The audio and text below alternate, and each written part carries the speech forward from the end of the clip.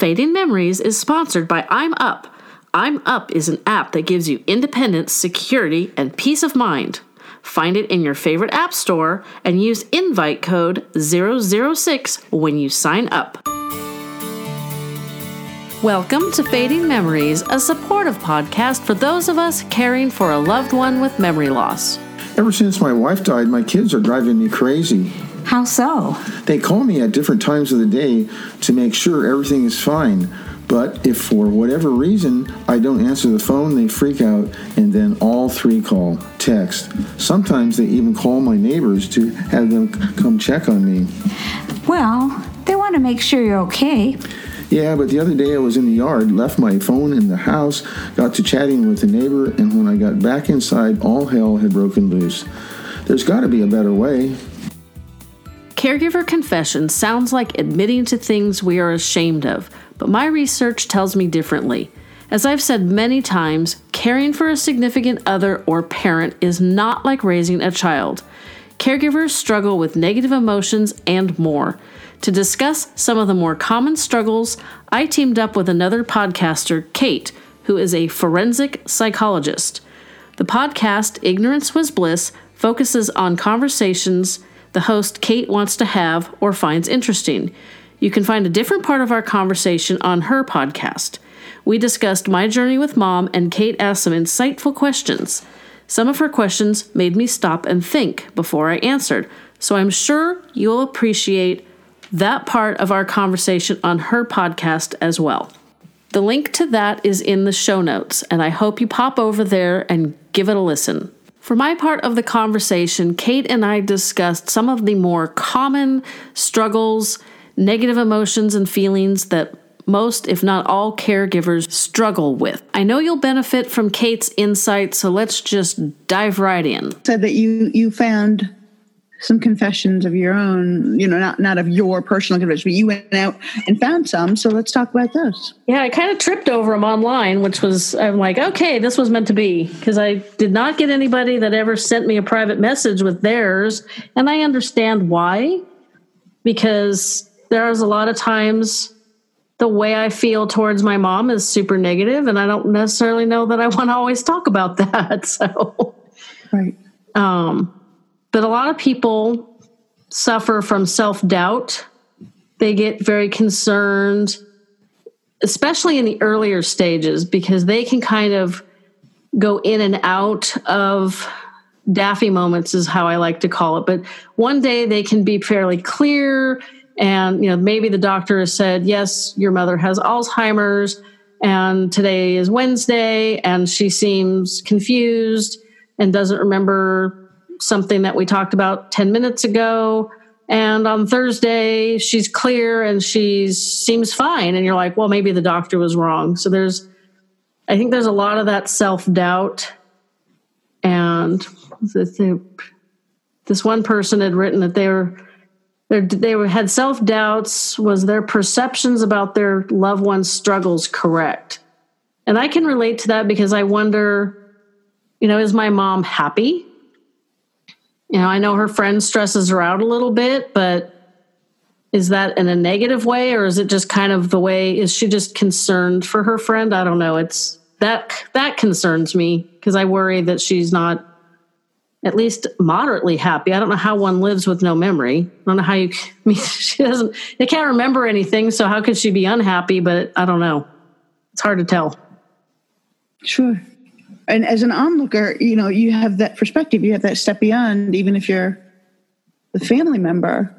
You can point out, like, I don't know, Mom, if you're doing better or not. And Mom can be like, no, I just didn't tell you, but I was doing fine. Or I just, and there's a lot of sort of that give and take of what we say is not the same as how we feel. That is true. And that's probably worse for women, unfortunately. Because women are not... We're supposed to be polite and happy. We're supposed to be the caregiver. So if I burden you with, I'm feeling really stressed, I can't remember what the hell's going on, now I've stressed you out, and that's not what we want to do. And I'm not sure, I don't know, maybe men feel that way too. I have not dealt with too many men with Alzheimer's, because 2/3 of people living with Alzheimer's are women, and the men that have been in and out of the care residence where mom is at were really far gone, except for one, and he kind of graduated over to the assisted living. I'm still not sure how that happened. I saw him at Christmas on the assisted living side, and he seemed like he was doing really well. And I know he was he was like a penned up horse in the memory care, just bored and frustrated and irritating. He was a really nice guy and he had great stories, 2 super cute little dogs.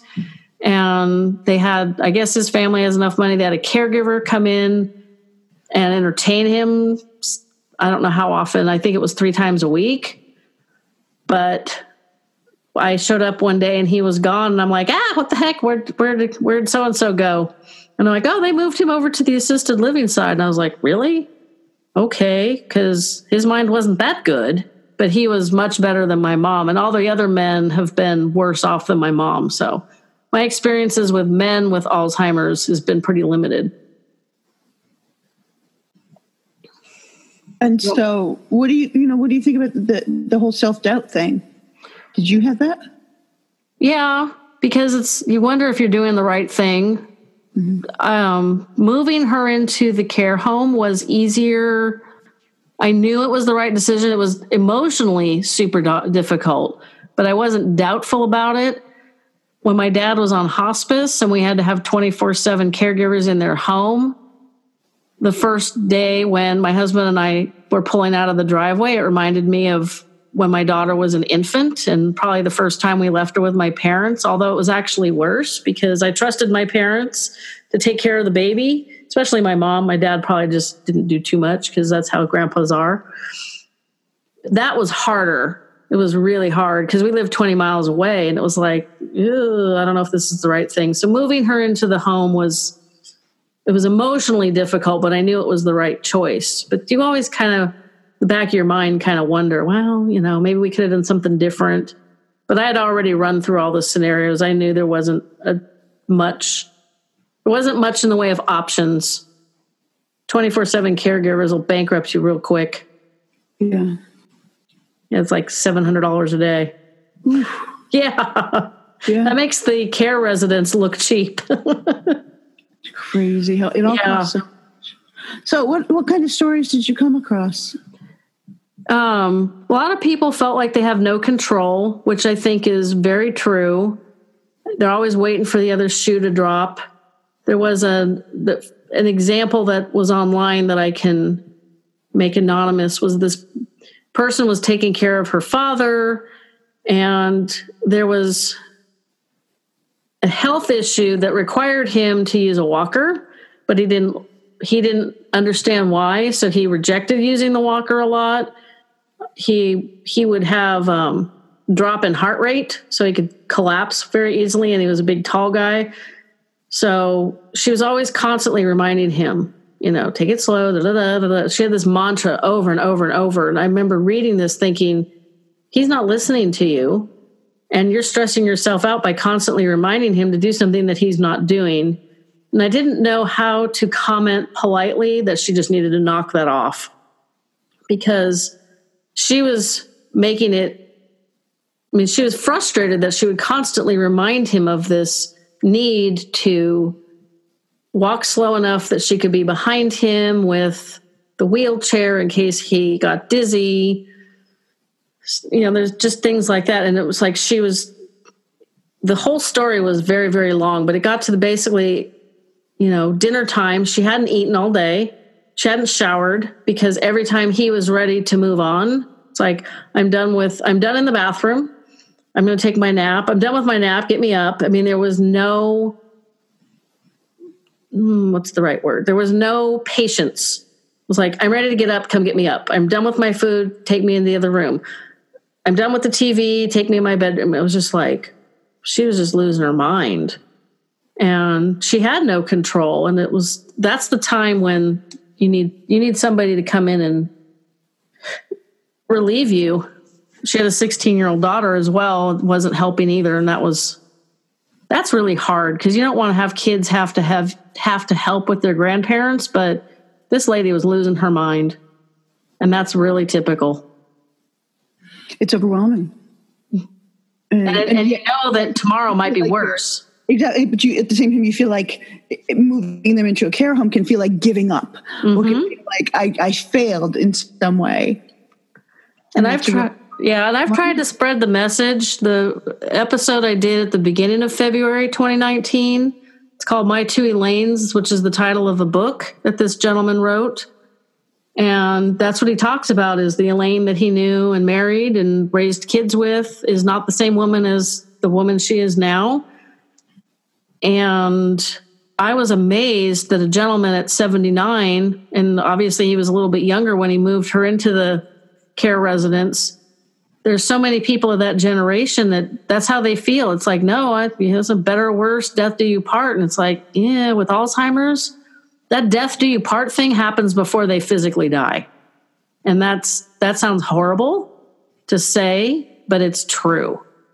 Because like I said earlier, I know that taking care of my mom shortened my dad's life. I mean, he didn't take care of the donated kidney like he should. That was the biggest factor, but I think he gave up. I think he was so exhausted, and he never told me. I tried to help and I got rejected. So I was not stupid enough to continue to insert myself in trying to help, because I just upset him and me. And then all of a sudden he was thinking it was 1998 and he had no idea what was going on. And I had two parents with no memory. And that's how I ended 2016. A lot. Oh yeah. The first 3 months the first 2.5 months of 2017 were a thrill. My oldest dog died. My daughter moved out. My dad died. We put my mom in the care home. And that was all before St. Patrick's Day. Yeah. I mean, my dad's phrase is that crap clumps. That is true. Very, very true. And, there's the financial struggle when you're taking care of somebody. I've talked to people who work from home and they end up working less and less. So then, you worry about your own health, and you worry about your own finances, and it spirals into this ball of insane worry. There's also a lot of people expressed frustration. There's the unrelenting sadness, which even though mom is in a great residence and I can go over there 24/7 whenever I want, I have that all the time. Just like I say, if she lives to 91, I'll lose my mind, because it takes so much out of you mentally to spend time with them. And then you feel guilty that it's so difficult to spend time with them. It's just, it's the worst disease on the planet. Well, you're grieving long before you start the actual physical loss. Mm-hmm. And grief is hard. Grief is super hard. And it's super hard when you can't say this is over, because tomorrow you might get a glimpse of mom again. You never know. And so, not necessarily for the stage that your personal mom was at. It sounds like she's fairly advanced at this point. And so you don't go over there expecting, right, to suddenly see a glimpse of her. But there are other people, especially in the early stages, where, even if it's only one day a week, sometimes they're themselves. Mm-hmm. Or it might be just a small portion of a day, but I don't get that at all anymore. Right. But so when that happens, you restart the grief all over again.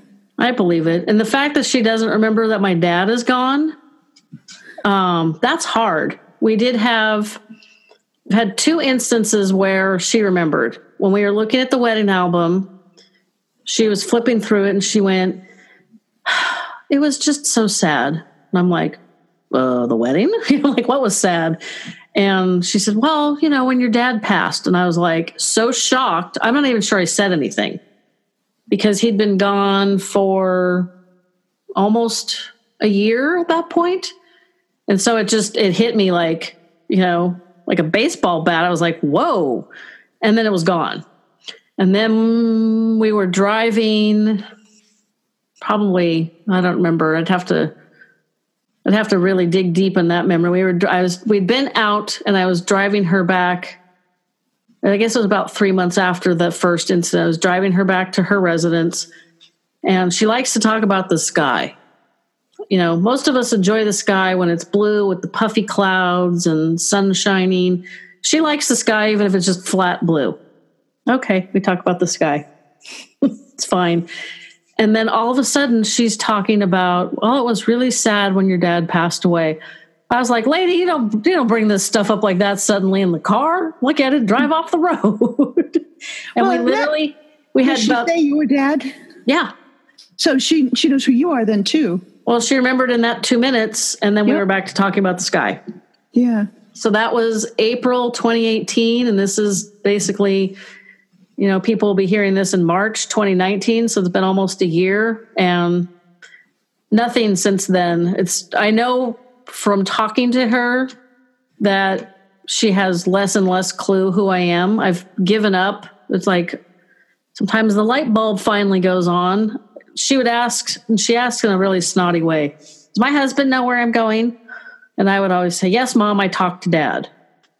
And I realized one day, like I said, the light bulb went off, that didn't answer her question.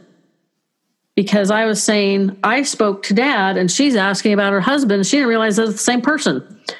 So now I tell her, oh, yeah, I talked to him. He has no interest in going to the fabric store. Or he didn't want to go to the tea place.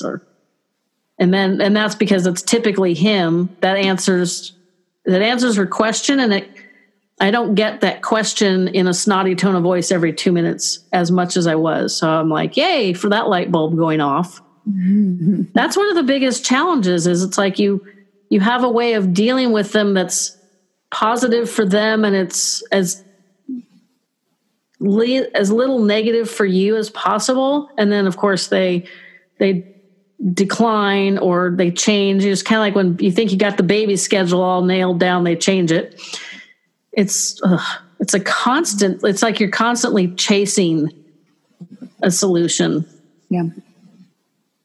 Yes. Let's see.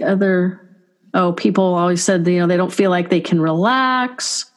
I don't have that as much because she's not with me. Exhaustion is pretty common. That one's hard. Did she ever live with you, or she went straight from her home to the care home? When my dad was in the hospital from November 29th, he was 2016 for 32 days. So she was here 2 or 3 days at a time. She was at my sister's for 2 or 3 days. She was at home. Her sister would take care of her. Bouncing them around is terrible for him. So I got to experience a little bit of what it was like here, but in very small doses. Mm-hmm. So that you got that exhaustion and you got that inability to relax. Yeah. You were very grateful when she finally went to bed because she doesn't track with TV shows. So even if you put on something that she would enjoy, it didn't, if you can't remember 2 minutes ago, commercials are 2 minutes long. You have no idea what was going on before the commercials started playing. So, we'd look at scrapbooks and ask questions that didn't work. It's literally sit around and talk about the sky or the trees or what is your family doing or how old is the dog again? It's exhausting because you're constantly on. And I think even when she was here and you would go to bed, I had to worry about her opening the bedroom door and letting her dog out, because the dog never seemed to be able to figure out where the dog door was in the middle of the night. So you can imagine what happened in the middle of the night with the dog. And I have my own 3, so I didn't need her dog making messes. So you just constantly, there's like a part of your brain that never shuts off because you have to constantly worry. A lot of people with Alzheimer's don't sleep well through the night. Their clocks get all screwed up. And so they sleep half the day and then they're up half the night. And so you don't get any sleep. It's terrible. Mm-hmm. A lot of, it's difficult because the way to combat that is the same way you do it with little kids. You have to wear them out. But like my mom doesn't do anything. She doesn't do any of the crafts. She doesn't play any of the games, none of that stuff. So you either have to take them for long walks, which is not a bad idea, or you got to find some way to wear them out and still take care of the 500 things you have to take care of. Mm. And I think, did we talk about regret? Not really. Yeah, we should. That's a big one. Yeah, so that was one that came up a lot when I was reading this online blog. I'm not I don't feel my biggest regret is that I don't get to talk to her about my dad, reminisce, which would be nice. Or, like my daughter is planning her wedding and I don't even know if we're going to bring my mom because it's very stressful for somebody to be like, whose wedding? Why are we here? What are we doing? Blah, blah, blah. They get confused. And so I think that's why my mom gets kind of snotty. But I don't have regrets about putting her in the care facility because I know that's the best place for her. So I guess I'm lucky I don't feel that one too often. But that was a big one that people had. I don't know what they were regretting. I should have probably written down more details. I mean, there are people who, like we talked about, in a lot of ways, their brain dies before their body does. And so there are regrets about, I wish I had told her this, or I wish I had asked her that, or that we had gone to this place, or, that there are things you can't do with her anymore. That's true. And as you said, my mom's not my mom. And so that kind of regret. The one regret that I have is for her. My dad did not like to travel. As a young child, he was from Iowa. He moved to California when he was 10. So the first 10 years of his life, one summer the family would travel west, the next summer they would travel east. So he saw a lot of the country that my mom didn't see because her family was less well off than his. And he just didn't really want to travel. We did some, but not like she wanted. And I've got older women friends who are widows, and they travel all over the world. And she's got the money, She could have sold her home or rented it out like we're doing, moved closer to my sister and I. Not that she was that far away, but she didn't need a 4-bedroom house if it was just her and the dog. And she could have traveled. And there's sometimes I just like, ugh. So it makes me so mad that he didn't take her the places that she wanted to go. And I feel sad for her that she lost that opportunity because of him and more because of the Alzheimer's. But I try not to think about that too much because, again, you dwell on all that negative. It's bad for your brain. Sure. I say that to a lot of people. They'll say, our spin instructor will tell us something. I'm like, yep, well, that's good for your brain. Like we got new spin bikes that have monitors on them, and the monitors are not complicated. I've done 3 classes now with them, starting to kind of get the rhythm. And we got them on a Wednesday, and she taught Friday, and she's like, I haven't had time to fiddle around with these, and we'll just kind of work through it together. And I'm like, yeah, well, it's good for your brain. People are going to be tired of me saying that. Let's see. What else? What other things? Oh, this is a big one, especially if it's a spouse you're taking care of, is the loss of companionship and loneliness because you're isolated with them. If you're taking care of them in your home, you don't necessarily want to take them to the grocery store or to Target because those places are overwhelming. A lot of people, a lot of stuff. They're big. They're kind of crazy. I don't know why I didn't think about that with the fabric store, although they did enjoy the fabric store.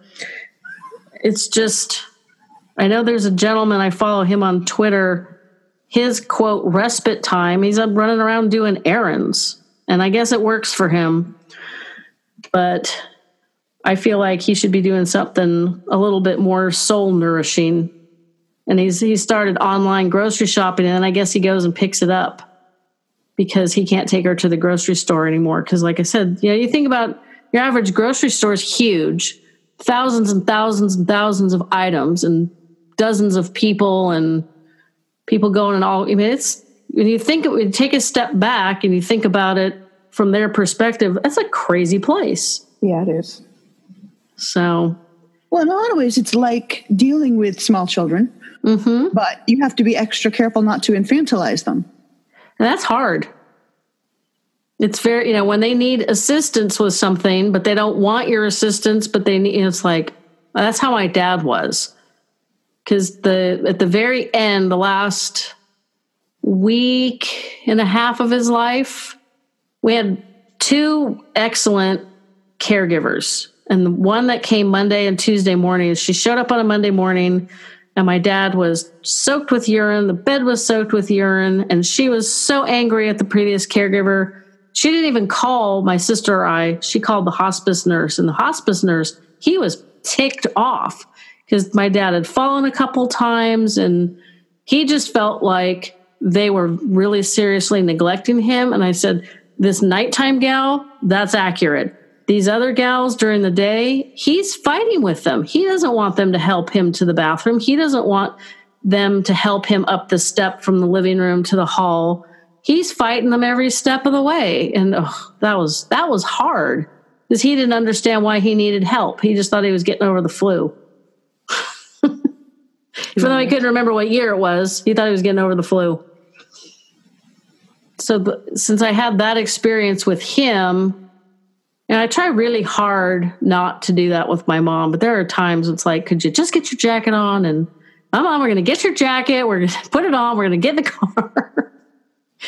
It's like a 2-year-old. The more you push, the more they resist. Right. And so that's not companionship anymore. That's being in charge, but you have that level of you can't treat them like a child because they are adults. So it becomes very complicated. Yeah. So you have any suggestions for people on how they can balance that?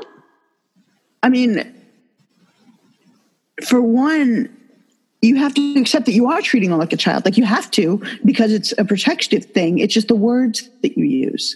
You know, with a child, you use very few words and it's very directive. Here's what we are going to do.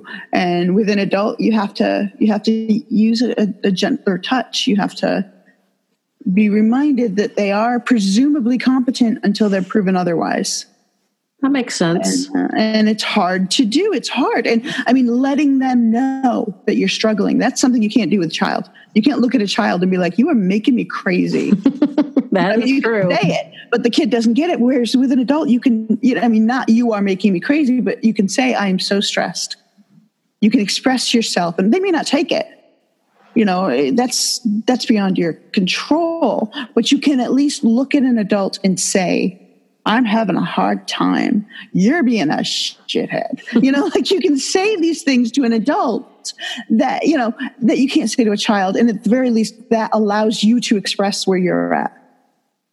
That's probably something that a lot of I'm assuming a lot of caregivers do, because I try really hard not to express those kind of feelings to my mom.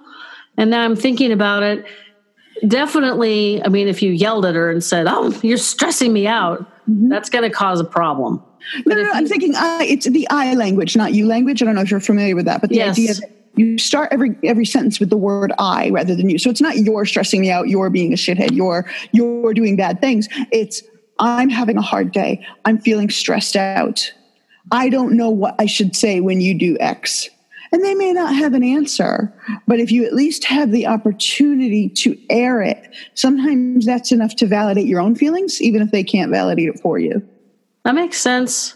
And I didn't realize, and this is why the I statements are so tricky, is I flipped it.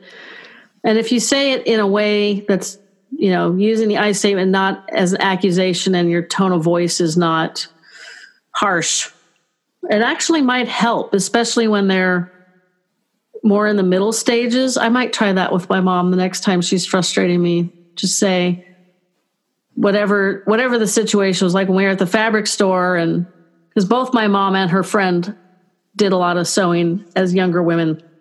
And I just had a simple little project that I was doing, but the line for cutting the fabric was huge and they were getting frustrated and I was getting frustrated. So I'm thinking, if I had said to them, I'm getting so frustrated because they're taking so long and you guys have been so patient and I don't know how to make this better, I wonder if that would have changed that situation. It's definitely worth trying.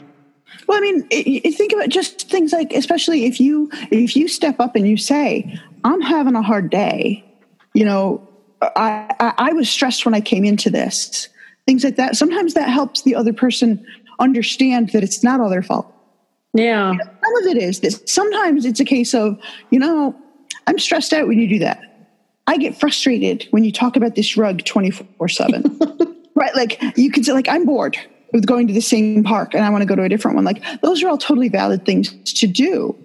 Right. But sometimes it's, I had a hard day today at work, or the traffic was really heavy today. And it can help remind you that that this is not just all this one person's fault, and it can help them know. Hey, Al, your kids are calling you again. Do I need to staple your phone to your hand or something? I know it's been hard since Jean died, but they really get worked up if you don't answer the phone, don't they? You aren't kidding me. It's like I can't even use the bathroom without having my phone on me. Well, I think I found a solution for you guys. Ever heard of the I'm Up app? No. How does it work? Anything to mellow out these kids. It's simple. You add your information and then your emergency contact numbers and a time of day to check in. Then, at the specified time, just tap the big red button on your phone and the contact will get a text. If you don't check in, the contact will be alerted. And if there is continued no contact, then emergency services will be called. That sounds like something worth checking into. Where do I get it? Just download it from the App Store. But there's more. There's a premium version for only $4.99 a month. With this version, you get all kinds of great options. You can program it for 1 to 3 daily check-ins. There are multiple emergency contacts, so it can notify the whole family all at once and even a neighbor. There's a pet registry to store important information about the dog, including what to do after you pass away. Also, there's an estate directory that allows you to have all your estate information in one place, the power of attorney information, or anything someone might need if you're incapacitated or worse. I'm sold. I'm downloading the premium version now so I can give me and my kids a break. After you download the I'm Up app from your favorite app store, use invite code 006. That way the fine folks at I'm Up know that you heard about them from Fading Memories. It can help mom know, Mom, I'm not blaming you. Because then otherwise they can get into a very defensive place. And instead, if it can be sort of a shared, like, look, this is just the reality and my whole world is not wrapped up in you. So not everything's your fault. And I wonder if, based on the questions that she asks, because like as I mentioned, it's always that surface polite. Well, how are you doing? What's the family doing? And I mean, you'd ask that of anybody. Almost, maybe somebody bumped into the grocery store. Oh, hey, hi. No, how's your family? It's just kind of basic. And I'm wondering if she does that because she's trying to not be the center. It's like, she's not trying to make it all about her, even though I don't think that that's a conscious thought. It's kind of, I'm going to have to contemplate on that one for a while. That's deep, because that's all she ever asks. And it's interesting. Like her friend, like I said, talks about where she used to live and what she used to do. And she talks about what her husband does. And, I think she's probably not quite as a late stage as my mom, but she definitely doesn't have much memory. So her long-term memory must be better. Maybe that's the difference. But it's just interesting because you just kind of flip it around and look at it from their perspective. I wonder if that's why she uses those really basic, polite questions. Well, I mean, I know that when I'm sick, I'll, the first round of, whatever the sickness is, I like I said, I have a very complicated medical history. And I have a tattoo that is from, because I spent a week and a half in a coma and 6 weeks in the hospital at one point in 2010. And this was down in Boston, and Salem is about 12 miles away. And I took one of my children to the pediatrician after and mentioned sort of peripherally, this is what happened to me. And they're like, oh, you're the one? Oh, geez. And I was just the sick girl. Like I was the sick woman. I was the one who had this thing happen to me. And I got so tired of that being my identity that I have a tattoo where I asked my friends and loved ones to handwrite one word that made them think of my recovery rather than thinking of me being broken and sick. And so I have this tattoo. I'm not going to like put my foot in front of the camera, but that I have, it's all words that are much more positive, much more, faith and healing and fighting and, one of them's pants, which is its own story, but these and it reminds me that I did get better. Right. And then from there, I try to deflect a lot about so I'll answer the first round of questions about, here I am. Like I spent 3 days in the hospital. I had a kidney infection. So I'll answer to people like, this is what's going on. And it's pretty crappy. How are you doing? How is your family doing? Tell me things about you, because I am in my brokenness 24/7. I know how broken I am. I know how miserable it is. Please give me something that is not about me. Even if I can't hold on to it, please give me a moment where I can act better. That makes sense. And that explains a little bit, like when we were at Pete's Coffee and Tea on Monday, Mom's not super communicative. She only asks questions. And we were sitting at the little bar facing the parking lot. So we were looking at the rain, which, like I said, we're in California. It's the end of February. Time for the rain to stop. It's we only have 3 months of rain a year. Done. And I wanted to do a picture of the two of us. So I teased her into it. And she has a hard time understanding that we're looking at the phone because, I'm a photographer. So she's used to an actual camera, which would be tricky with, it's hard to do a selfie with an SLR. And I got a really cute picture. I mean, it's not one that I'd frame on the wall, but it was like a moment of being more normal for her. And so I think I'm going to strive to do more of those. That'll be my goal for when it's not raining and not cold and we can actually go out and watch kids and do fun things for her and see if that helps the way I feel about visits. It's talking to people like you said, you're in your brokenness 24/7, and I can only partly relate to that. I flew off my bicycle, and that was not such a bad thing to do. It was the crash landing that was bad. And so I broke my collarbone at 49 and a half. It was the only bone I've ever broken. And pardon me? That's a bad one. Yeah, thankfully for me, most cyclists break their dominant side. I broke my left, so could have been worse. And you get a very serious appreciation for ability when all of a sudden you can't even make a sandwich because one arm doesn't work and you're pushing the bread all over the counter trying to put mayonnaise on it. And that made it a little easier for me to kind of understand my mom, especially when somebody said, you think about all the steps it takes to make a sandwich. It's one of the reasons people with memory loss don't eat very well, because it's complicated. It's even a bowl of cereal. You got to get the bowl, you got to get the cereal, you got to get the milk. You're on step 3 and you still haven't had any food. So I can only relate a tiny bit, but that's why talking to people like you is so helpful, because you get these little glimmers of insight. And I hope the listeners are getting glimmers of insight tonight too. Let's see. What did we else? I said we had 12. No control, frustration. I think the I statements is a way of relieving some frustration, like we were talking about, like I'm having a tough day or I'm feeling frustrated, because it's risky to put your negative feelings on them, not on them, but express them. Mm-hmm. If you learn how to express them properly, I think it would actually help. So everybody needs to work on those I statements, because I think that would really help. Lack of feeling grounded. It's because like I said, you're always chasing the next solution to the current problem. It's tough.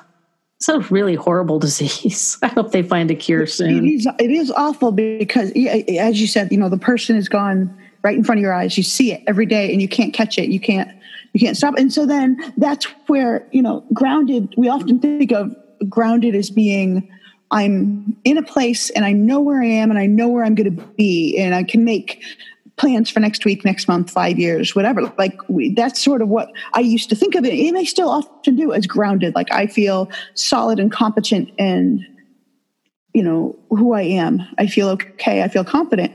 And I think having gone through major medical events myself and having watched other people go through that, grounded becomes a different word.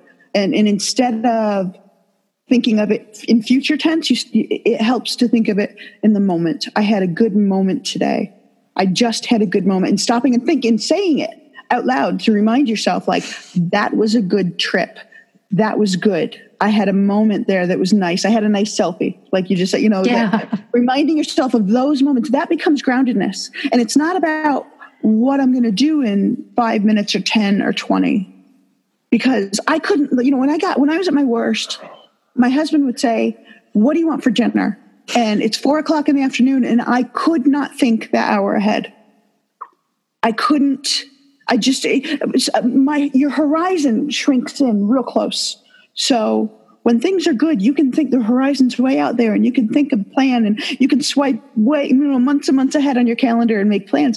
When you're very unwell, that horizon comes in close because you're so aware of the fragility of life, the likelihood that something wrong may happen, even if you're getting better. But as long as you're sitting in the horribleness of it all, and as long as you're sick and broken, it's right here, and you can't even think about, much less plan for, things down the road. And I think this applies also to dementia and memory loss kind of issues, is that you can't do that anymore. And so instead it becomes, I just watched a TV show with my kid, and I was able to sit for the entire hour of it, which I couldn't do yesterday. Or I just got a hug.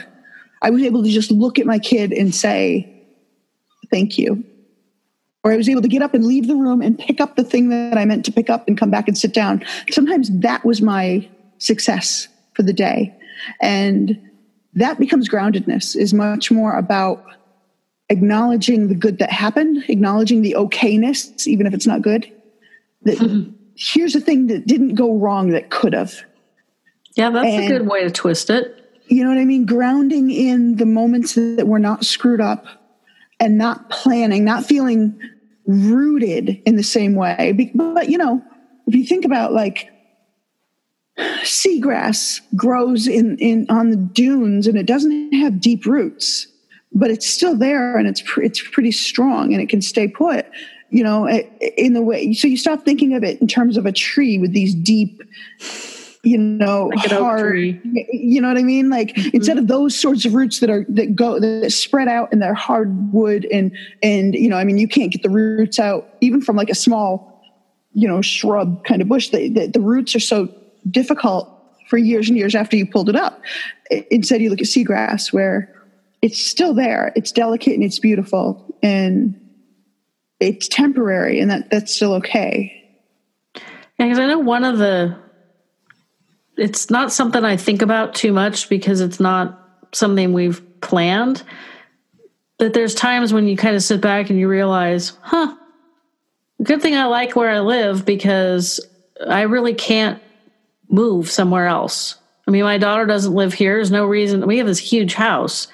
Other than the 3 golden retrievers, we have no need for this huge house. We love it, so we're keeping it. But, there's times when I make the joke. I went to Jamaica for my 50th birthday, and then came home to all this nightmare. And I've made the joke that I should never have come home from Jamaica. And Jamaica is a much less expensive place to live than California. And my husband does real estate, and obviously you can podcast from any place you've got a internet connection. So sometimes we make the joke that we're going to run off to Jamaica. And because I have a metal plate on my collarbone, when it rains, I know it, because that stupid plate's a built-in barometer. Don't need that. The app on my phone works fine, but that's the way it is. So I make the joke, Jamaica would be great, because then I wouldn't have to deal with the barometer on my collarbone. And then you kind of take a step back, you realize that really isn't an option, because that would be basically dumping my mom on my sister, and that's not really the right thing to do. So, wow, I'm kind of stuck here until she's not with us any longer. And that could be 15 years. It could be 15 months. We don't know. It's kind of frustrating. But, a way to ground yourself instead is to say, I went there. I went That's to true. Jamaica. I succeeded in taking this trip on my own, or with whoever you may have traveled. That I succeeded. Because travel is hard work. That is true. And I was able to do that, and I'm able to carry these memories, and I'm able to joke about it now. Humor. We've traveled since my dad died. We went to Atlanta in 2017, and we went to spring training, and we went to Toronto last year as part of the Rotary International Convention. We are not going to Hamburg this year because next year is Hawaii, and we want to have plenty of money to spend time in Hawaii.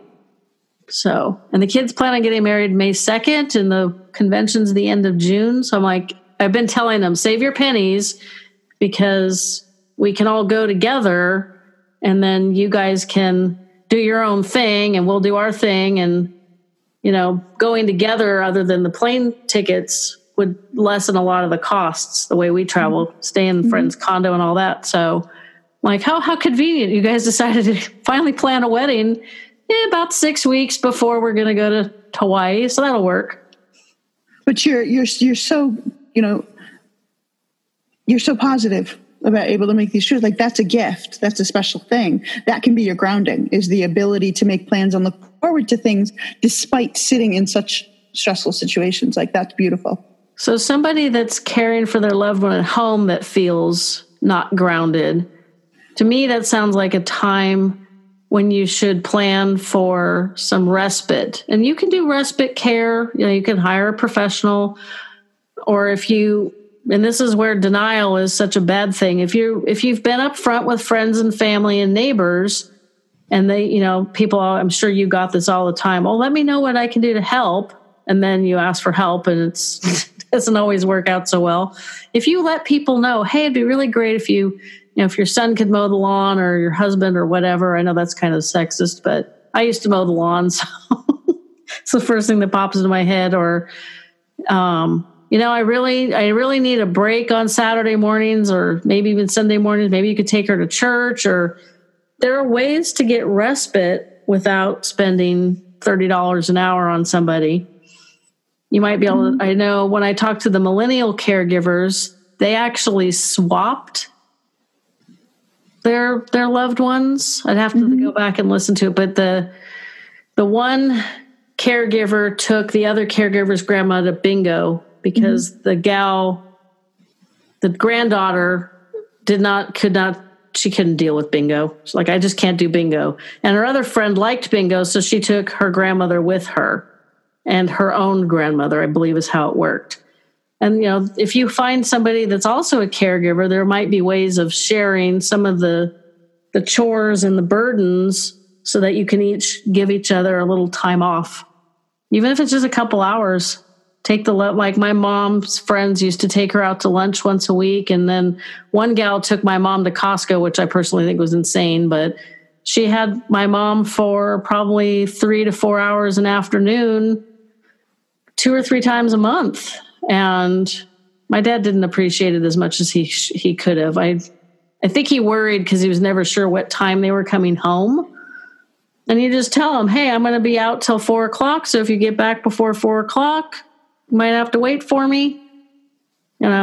It's not impossible to get a break. You just have to be really creative about it. No, yeah. And I think that redefining what is success helps. So if you can't travel to Hawaii, but you can stay up late and watch a show that you really enjoy after they go to bed, or if you can take 5 minutes to go outside and just breathe, like, that's a gift. And that's a way to ground yourself. And it's also a way to give yourself a little bit of respite. And sometimes it's about saying out loud, I have a break right now. Because sometimes we start to feel like I'm totally overwhelmed all the time. I never get a break. And sometimes we have to remind ourselves. And the brain responds really well to feedback. It's even if it's in your own voice. And so if you say out loud, I'm having a really crappy day, your brain hears those words and is like, okay, here it comes. But if you say out loud, that is why, like, there's a movie, What About Bob? And he starts But you see him at one point looking in the mirror going, I feel good, I feel great, I feel wonderful, is like a mantra. But the reality is there's a reason why mantras have a place in world religions, is because your brain hears those words out in the world and is like, oh, well, okay then. And so it doesn't always work perfectly, but it's a start. It's to remind yourself, I'm having a break right now. I almost think too, and this is going to sound really crazy. I was not, well, I'm going to digress slightly and then it'll make sense where I'm going. When my daughter wasn't planned, she knows that. She's still one of the best things I ever did. I didn't know how to raise a kid, but I've raised lots of dogs, consistent, loving discipline. I figured, hey, that's got to work with kids. It did. She laughed when we got, I think she was 12, 14 when we got a puppy. And there was one day she came to me and she said, you weren't kidding, were you? And I'm like, no, I was not kidding. You raise kids and puppies pretty much the same way. I never smacked you on the nose with a newspaper, but I also never did that to the dog. So, and I'm thinking of the person whose parent had no patience at all. Like, I'm ready to move up from the table. I'm ready. It was like, I'm done, move me. I'm ready. It had to be almost instantaneous. And I'm wondering if by accepting I got to move him right now all the time, programmed his brain, just like dogs are programmed. Dogs work on pattern. That's, they don't have long-term memory. It's all routine and pattern. And so she had trained her father that this is the routine. You holler for me and I jump. And I'm wondering if she had just occasionally said, you have to stay there because I'm going to finish my lunch, or I'm going to fold these towels, or I'm going to go outside and scream at the tree so I don't scream at you. I'm just wondering, and I realized that if he had gotten up, his heart rate might have dropped and he might have fallen on the floor, and falls are bad.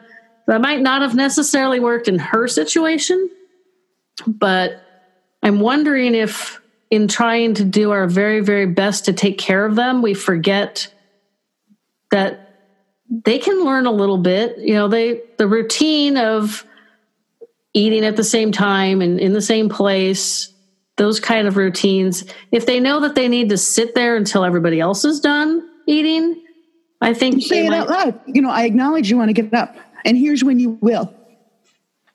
Do you know what I mean? Like, yeah, I hear you say you are done, and I hear you say you want to get up, and I will help you up as soon as my plate is cleared. Is it going to work all the time? No, but it's worth establishing that, you are not the only person here, because impatience feels crappy. Well, yeah, if you always feel under command. Well, if the father feels impatient all the time, like you have to respond to me, like that's no good. And feeling like you're helping the other person, it would be really helpful to me, Dad, if you could let me finish this sandwich. And that's a good way to word it. Because I know a lot of times people like to feel useful. Exactly. And sometimes that's a way of getting loved ones to do what you need them to do, is by saying, could you help me out here by doing X? Especially our parents, because they're used to helping us because we're their kids. Mm-hmm. It would work with your spouse too, but I obviously come from this perspective of the daughter caregiver person. And that would also help with the not being able to feel relaxed. And I think we kind of hit them all. We hit self-doubt and regret, no control, frustration, fear, lack of feeling grounded, unrelenting sadness. That one's really hard. I mean, there's not really a way around that one. It helps talking to people. It out. Exactly. Yeah. Talking it out, realizing you're not alone in this. That's why we have funerals, right? Is to have a group of people around that everyone shares your loss. And you can't do that in this way, but if you talk it out to people and reach out, even if it's online, whatever form you can, to remind yourself that like this is a shared grief. And because like, you know, if you're going to carry a couch up the stairs, getting somebody else to carry it is really, really helpful. That's the same with the grief that you're experiencing. Yeah, and I think it helps to acknowledge that that's how you feel. I'm wondering how many people try to bury that.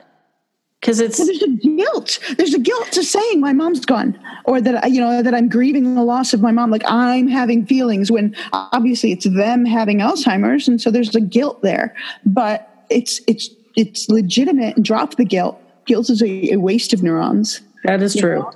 And just acknowledging like you feel what you feel. That is very true. And it's legitimate and valid because you feel it. Like you don't need to have an explanation for why you feel the way you do. You have those emotions and therefore they're okay to have. That is very true. And people need to remember that. I think we just touched on guilt. This one, they felt guilty when they get irritated or impatient. And that's normal. You know, we get that one with our kids. We get, you know, that's. Well, okay. You know, I tell my kids all the time, I have to love you. Like that is the rule. I have to love you. I don't have to like you. Yeah, that sounds like something my mom would say. You know, like love is automatic, you know, and I will love you till the day you die. Like love is what it is. But like is earned. And if you're being a jerk, I'm not going to like you. You're not being likable right now. And just even if the person can't change their behavior because of dementia in whatever form, that's fine. But acknowledging that it's okay not to like them. They're not trying to be liked. They're doing nasty things. They're saying nasty things. It's okay to be irritated with that. It helps also to remember that they don't really have a lot of control about it. I mean, like when my mom gets snarky with me, like I said, I've been doing a deep emotional brain dive on trying to suss out where that root of that snarkiness is coming from. And I think it's her frustration, which is interesting because, like I said, she doesn't remember 2 minutes ago, so I'm not sure how she gets frustrated. But, you know, there are a lot of times I don't like her, and I have to kind of box that one up and set it aside while I'm with her. And then sometimes on the way home, I think about, it's like, okay, what did we do? And how did it go? And how did I feel? And I look for the things that trigger her snarkiness or my thinking, you really don't like this person. This is not my mom. I don't like this new person that looks like my mom but isn't. It's a challenge. It's definitely, I'm in a support group and I talk to all kinds of wonderful people with the podcast. So I'm blessed that way. That was the best reason for starting a podcast. It totally helped me. A lot of times you don't think about that. Like I, you know, with my podcast, I started it because I had things to say. Things we want to say or knowledge we want to share. There's a podcast pretty much for anything that you may need or want. It gives a voice to people who may not have a voice, and it gives people the opportunity to hear from somebody that's more like them, maybe somebody that's not a big media star. I started Fading Memories because I've been on this journey a long, long time with my mom, and I thought I had lots of insight and wisdom to share, and I do, but I've gained so much talking to people and learning from people and sharing all this information with you. So I hope you found my conversation with Kate helpful, a little insightful as to what I think and what other people are struggling with, and definitely pop over to Ignorance Was Bliss and take a listen to the other part of the conversation. We talked for a long time, and however she edits her end is going to be fantastic. Coming up next is the promo for Ignorance Was Bliss. A little taste of what Kate's podcast sounds like, so you know what to expect when you listen to our conversation over there.